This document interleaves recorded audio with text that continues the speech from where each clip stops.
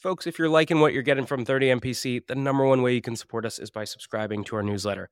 Every week, you only get 2 emails. On Monday, you get a content roll-up of everything that dropped last week. And on Fridays, I pick one topic and I personally write a deep dive on things like how to cold call, how to run a discovery call, or even how to hire an AE. So if you're liking what you're getting here, take 2 seconds, go to the show notes. You'll see a button to subscribe to our newsletter, or you can go to 30mpc.com/newsletter and do it there. We'll catch you soon. Cheers.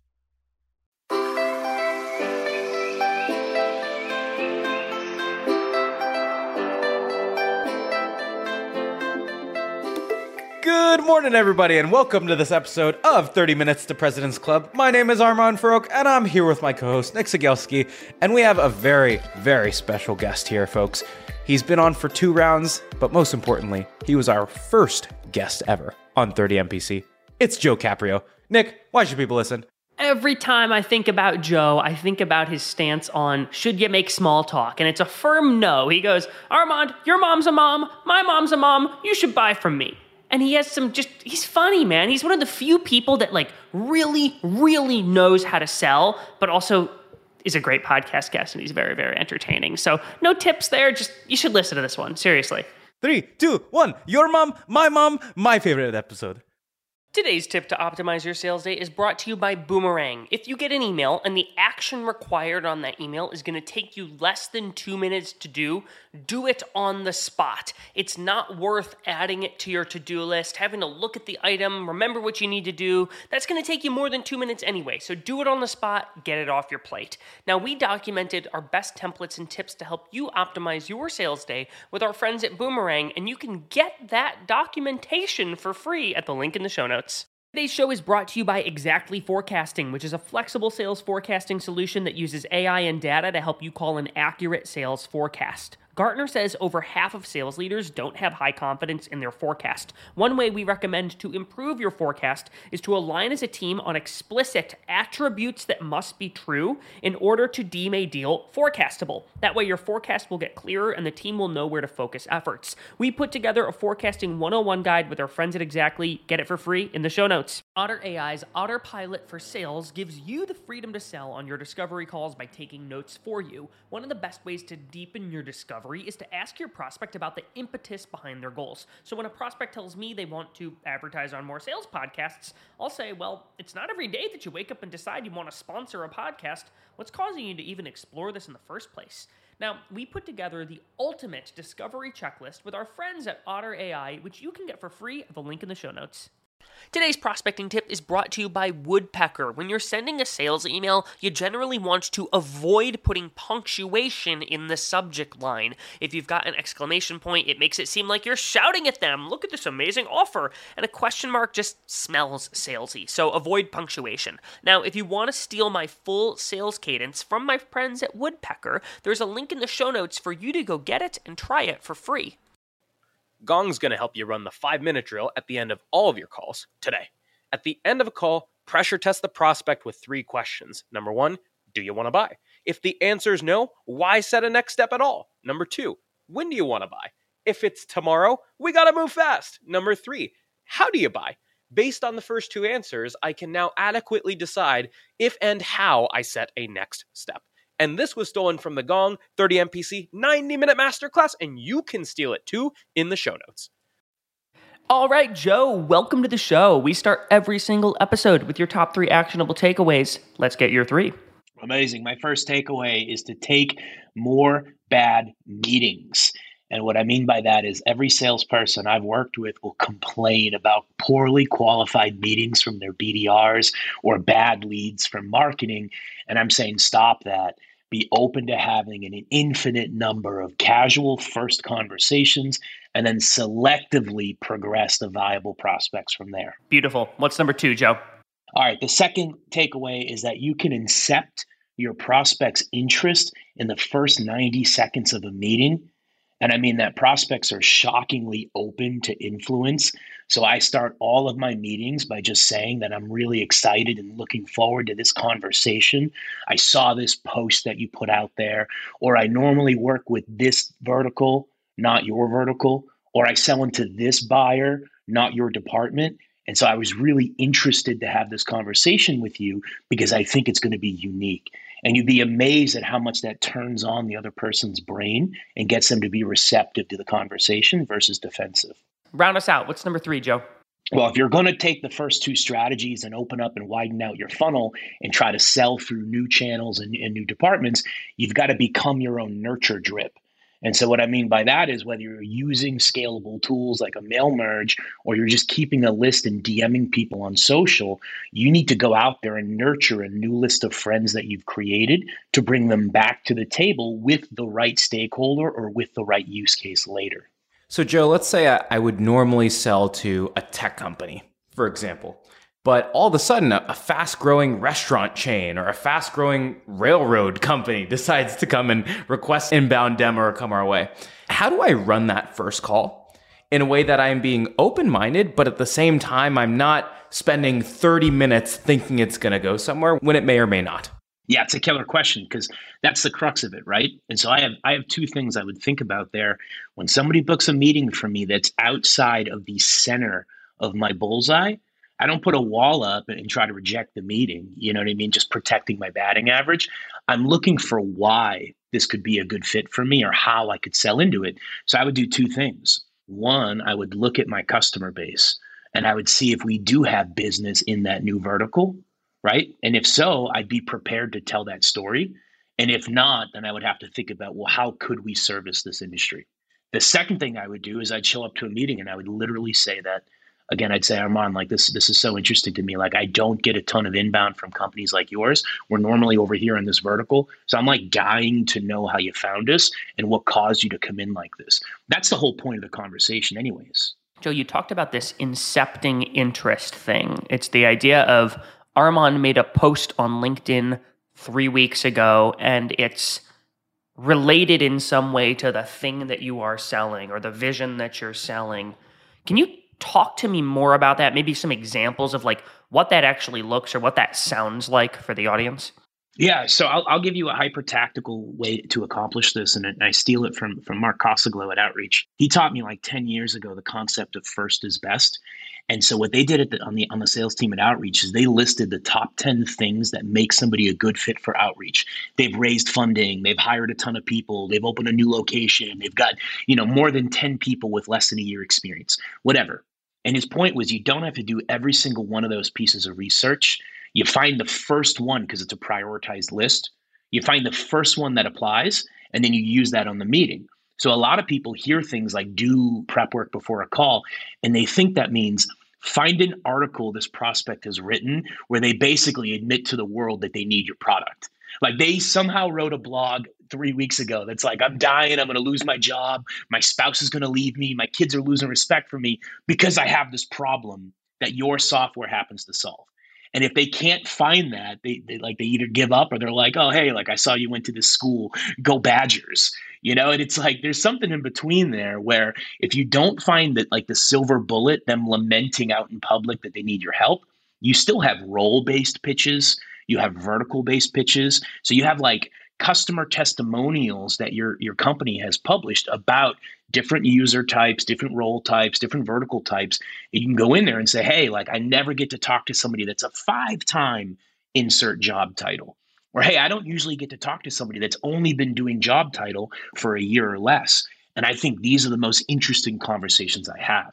So it can just be like one unique thing about the department, the role, the seniority, the background, whatever it is. One interesting thing about them that is then going to tie to a unique way your product addresses that industry or that department. And then you're helping them realize this is not just a standard call. This is new, unique, and interesting to both sides. And then it's an interaction, not a sales pitch. So Joe, one thing that you're referencing a lot is, look, being open to the different angles through which you could apply your product to any given vertical, right? And so the value props or the customer stories, even though they're in a different vertical, they might still apply to the restaurant industry, for example. So this is all as it pertains to interest from the customer. But how do you deal with when there are technical gaps or product gaps? Because oftentimes when you're going into a new market or a new vertical, the use cases actually demand different things technically. And so when are you bringing that up in the process? And how do you suss out if you're way too far close enough where you can sort of make that jump? I think there's probably a spectrum where it is truly and first, like honestly, the first deal in that segment, or you've got deals in that segment. You definitely will never have deals in that segment. And it's like a scale of a maturity of a company. So if your company is early and open to new verticals and you're going out to try selling into banking for the first time, well, then you're looking for design partner customers. And you should just be open and upfront about it. Hey, we're killing it in SaaS. We're killing it in this other industry. We believe that there's overlap with this challenge in your industry, and we want to go out and kind of probe and test this out. So we're looking for some open-minded design partner customers where we can get in here and chop it up together. And that's if you like are super, super early, but open to the concept. On the other end of the spectrum, you know you're not supposed to be there. This is an entirely different story. I'm not advocating for like breaking rank with the rest of your org. If you have a defined ICP and you are not meant to be selling into other industries, don't do it, right? But on the other end, if you're open to it, then just be straight up with your customer. If you're somewhere in between where like you normally specialize in one vertical, but you have deals in the other vertical, then you should be going in there. And that interesting way to start a meeting, you're kind of alluding to it. So maybe in this example, the new vertical is banking, credit unions, and the old vertical is SaaS. Well, you know they're more buttoned up, and you know like the procurement process is a little tighter. Maybe they're scared of GDPR, et cetera, et cetera. So you want to lead with that and say, hey, like we normally work in the SaaS industry and we're going crazy over there. But banking, I think, is our next big thing. And I've got a couple of customers I want to tell you about how they're leveraging our tech.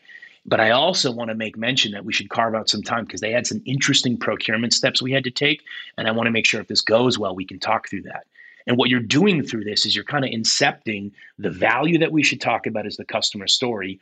The unique challenges we should talk about is the additional procurement heaviness, right? And now it's an interesting dialogue where the whole time you're proving subject matter expertise, not just for your tech, but the industry at whole and how to navigate with this new partner of yours, this new customer.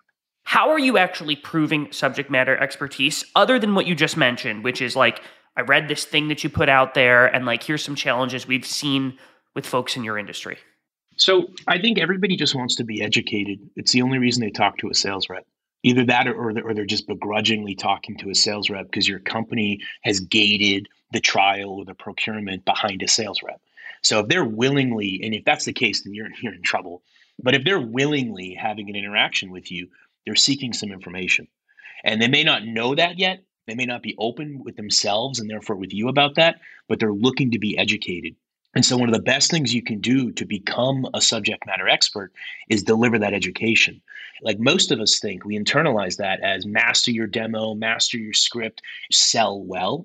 The reality is they may want to know what your natural vertical is. They may want to know how your first 1,000 customers leveraged your product, what use cases, what ROI. And they really want to know that you now understand the difference between that and where they sit. And so saying things like, we normally work with product marketing, but in your industry, we don't see a lot of product marketers. We find digital marketing holds the ownership of this task. And the unique difference is digital marketing has this responsibility that product marketing doesn't. And I want to show you why I think we're a great fit for digital marketers. And by explaining, this is what we do, this is how people leverage us, and this is how it's different for you and how I think that's going to impact the way we talk. Now you're a SME because you're understanding your business, your core, but their industry too. And the difference is you're showing that you understand how you're going to have to behave differently to win this deal. One thing that I love, Joe, is a lot of times it's the sales rep's intuition when you have a product gap or when an industry is new to you is to try to lie or make it seem like it's fine. It's going to solve your problems and all that stuff. And what I love what you're doing is you're just being very upfront around like, look, this is what we usually do. And you're going to be a little bit newer, right? This is going to be exciting. You're going to have deals self-select out. But the ones that self-select in are the ones that help you build your product. The other thing that they help you do is they help you go win the next 10 in that space because they're typically the ones who are the visionaries in that space and they're the forward thinkers and they're like, here are the next 3 things you should build.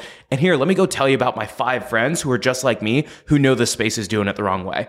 And so, Joe, on that note, I'm curious, like, let's say you've got those first 2 or 3 design partners. How do you use those design partners to go and land more customers? Well, that's when you do traditional customer story marketing. hey, come learn how Bank of America is leveraging our technology. We're inviting all fintech companies in here to understand how this company uses us. And so then you're just walking out there with like early webinars and workshops and like networking events organized around this new emerging technology in your industry.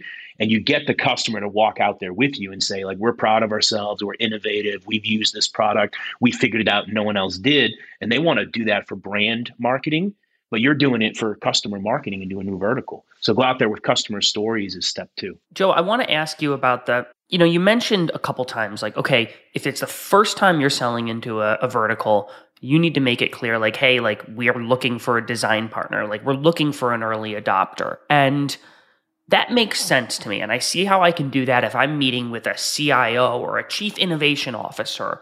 I sell to law firms, and sometimes the way a law firm works is Armand is the managing partner, and he's really forward-thinking, but he sends one of his underlings to go investigate this piece of technology, and that person is more interested in, like, just making sure that they don't rock the boat. And how do I approach one of those bad meetings where it's like, here's Nick, he's like 12 levels below Armand, who, like, is looking for something new and innovative, but Nick is like, he's just here with a checklist of stuff. And I know the org could be a great fit. What do I do there? It's classic, right, Nick? Because it's like, even if it weren't on a new vertical, you know what I mean? Or like a new segment for you, we're talking about how to sell high and then get passed down to finish the implementation and the transaction without losing touch with the initial power. Like that's the topic that we're having. It just so happens to be in a new segment for us. And so I think the original advice, the classic advice here is maintain a relationship with power and proactively loop them into meetings and maintain an email thread with power saying, hey, I'm going to update you after every conversation. Let's try for like a 15-minute standing session every other week. And you want to maintain that connection to power is the answer. What's unique about this one is if you've done it effectively in the beginning, you found that power, air quotes, power in this deal is an early adopter. And if you're doing it right, then you're getting commitment. They're going to shepherd you through, like true commitment that they understand you're spending your time on something not core to your business because you have belief their industry is important or big or the next one. And they're agreeing to be your shepherd and they're agreeing to have these standing syncs with you. And you should be able to go back there if a lower level member of the committee blocks you. You should be able to go back there and say, hey, Nick, like I really need your help. I was afraid of this. Getting passed down is a big concern of mine in this industry. Here's what so-and-so said. Never complain about the champion. They're right. This is why I understand it. I get where they're coming from. But what do you think? Like, does this trump the overall need that you and I talked about? Does this cool your excitement about the potential, right? Or maybe you can help me go back in there and reset some expectations with your teammate.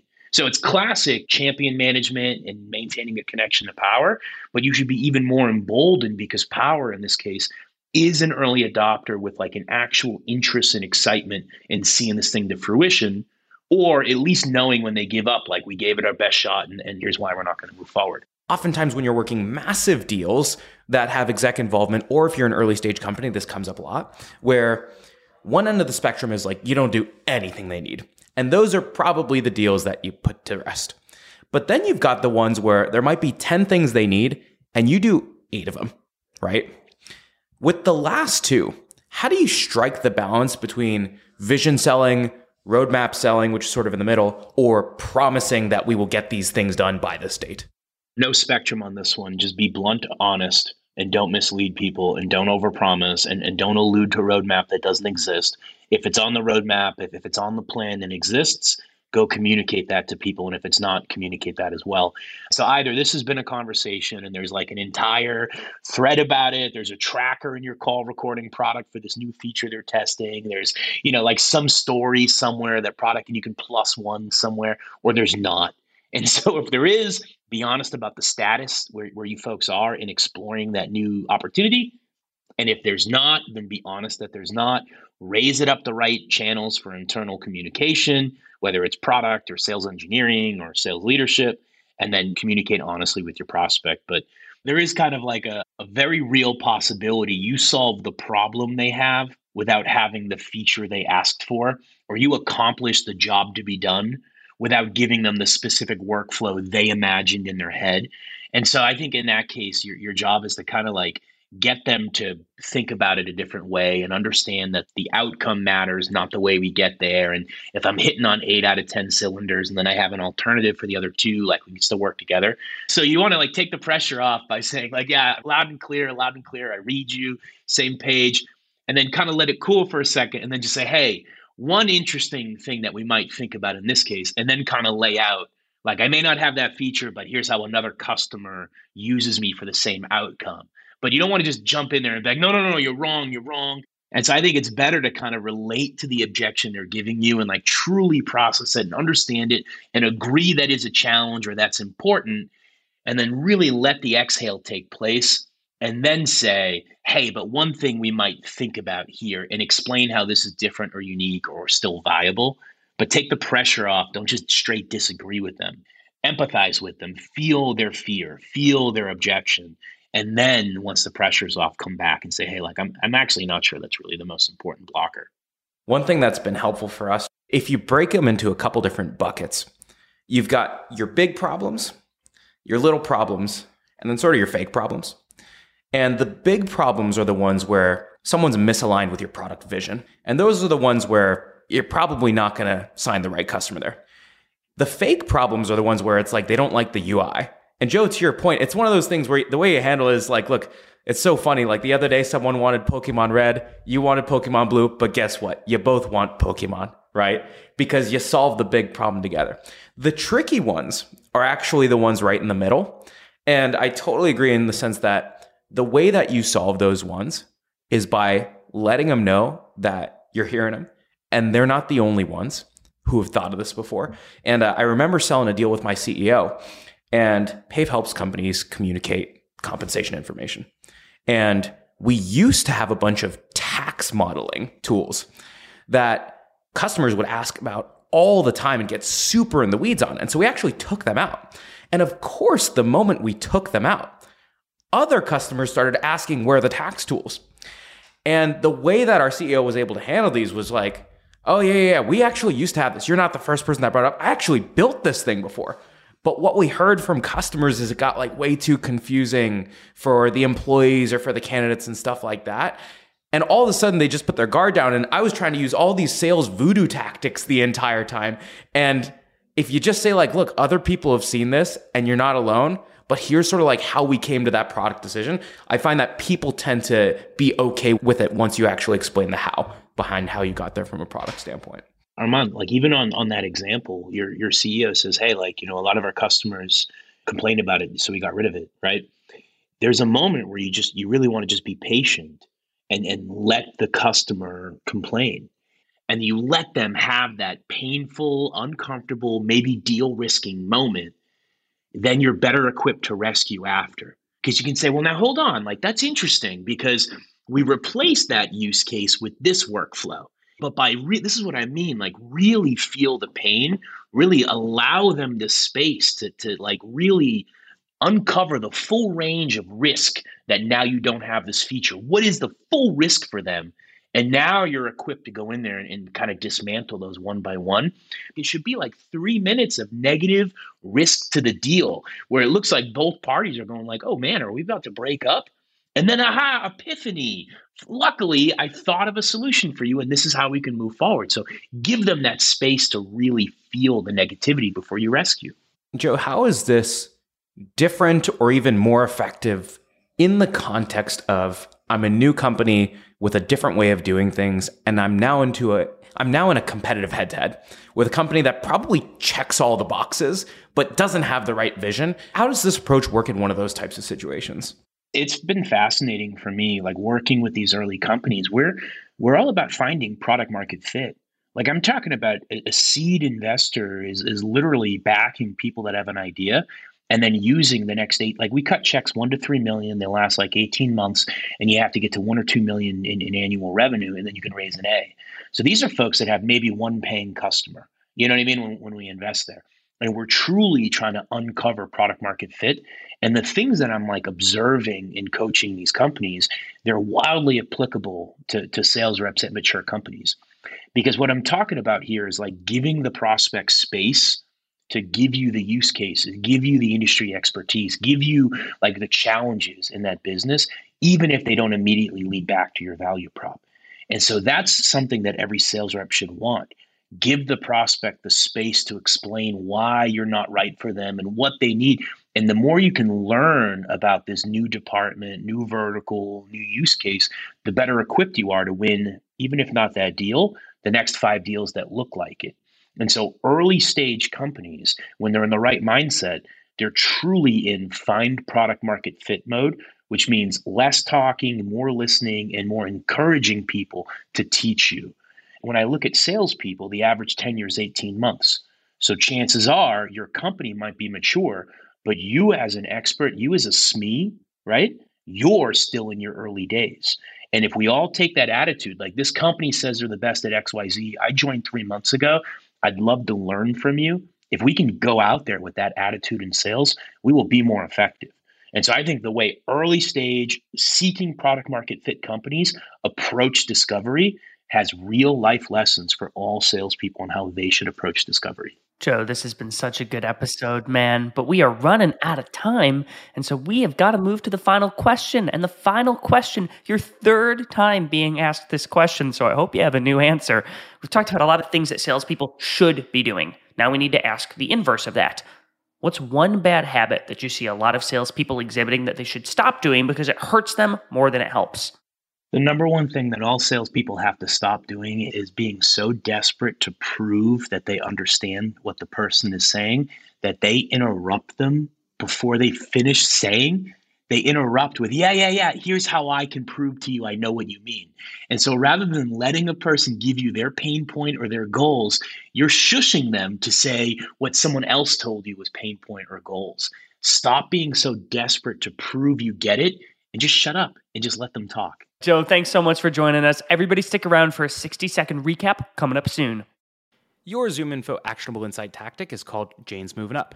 Why? Because that's the email subject line you'll use when you get a real-time notice that your prospect Jane just got promoted. From there, in the email, explain how ZoomInfo helps rising sales leaders win their first 90 days on the job by highlighting coaching opportunities or supporting a team-wide prospecting push. And you can try out this trigger-based email template for prospect promotion and 4 other scenarios inspired by ZoomInfo's go-to-market plays, link in the show notes. This actionable competitive tactic from Clue is the trap question. Steer discovery toward the winning zone. If we're competing with a podcast that has no newsletter or webinar series, we might ask a trap question like, how do you figure out if those podcast listeners are making their way to your mailing list? And when you're in a head-to-head, there's no better way to prepare for your next competitive battle than with our trap questions and battle card templates from our friends at Clue. The link's in the show notes. Here's my secret to being a sales superhuman. It's auto reminders for everything. If I expect any reply from a prospect, I press Command H, and Superhuman pops it right back into my inbox if I don't get a reply in 2 days. That means if you handle an objection, if you suggest times for a meeting, or if you ask for cuts back on red lines, always create a 2-day reminder task and assume they will not reply. So if you want to follow up on time every time, you can get a free month of Superhuman by checking it out in the show notes. Your top 4 takeaways from this episode with Joe Caprio include, number 1, incent interest in the first 90 seconds by citing something, the article, the years that they've been in their role, the number of times they've had this certain role, something to show that you did research. Number 2, first is best. So whatever the top trigger you find in your prospecting research, just use that in your outreach. Don't keep researching. Number 3, prove that you know their space by pointing out the differences and the challenges with certain customer profiles. It's very helpful to say, typically when I'm talking to X person versus Y person, these are the differences in their situations. And then lastly, number 4, once you're in an early stage startup, or if you're selling an early stage product, be explicitly clear about the gaps in your product, but make sure you sell the vision so you allow people to select in or out of being a design partner. Alrighty, Nick, how can people help us out here? Well, Joe Caprio is a legend in 30 Minutes to President's Club world. If you haven't listened to episode 1, yes, our very first episode, Joe was the guest, and he talked about stuff like ditching small talk and kicking off meetings with what he calls PPO, You'll have to listen to the episode to know what that means. And then he also joined us for episode 35, and he talked about stuff like why you should not be withholding pricing or demo in lieu of, I got to do my discovery first. So go check out those episodes if you have not, and we'll see you next week on 30 Minutes to President's Club.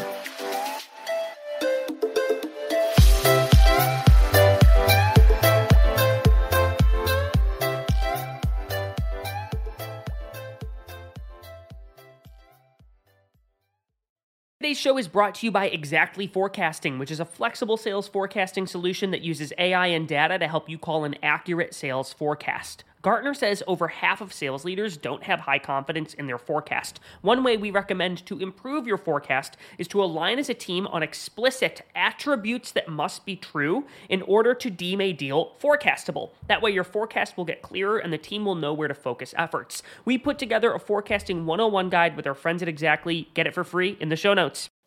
Gong's going to help you run the 5-minute drill at the end of all of your calls today. At the end of a call, pressure test the prospect with 3 questions. Number 1, do you want to buy? If the answer is no, why set a next step at all? Number 2, when do you want to buy?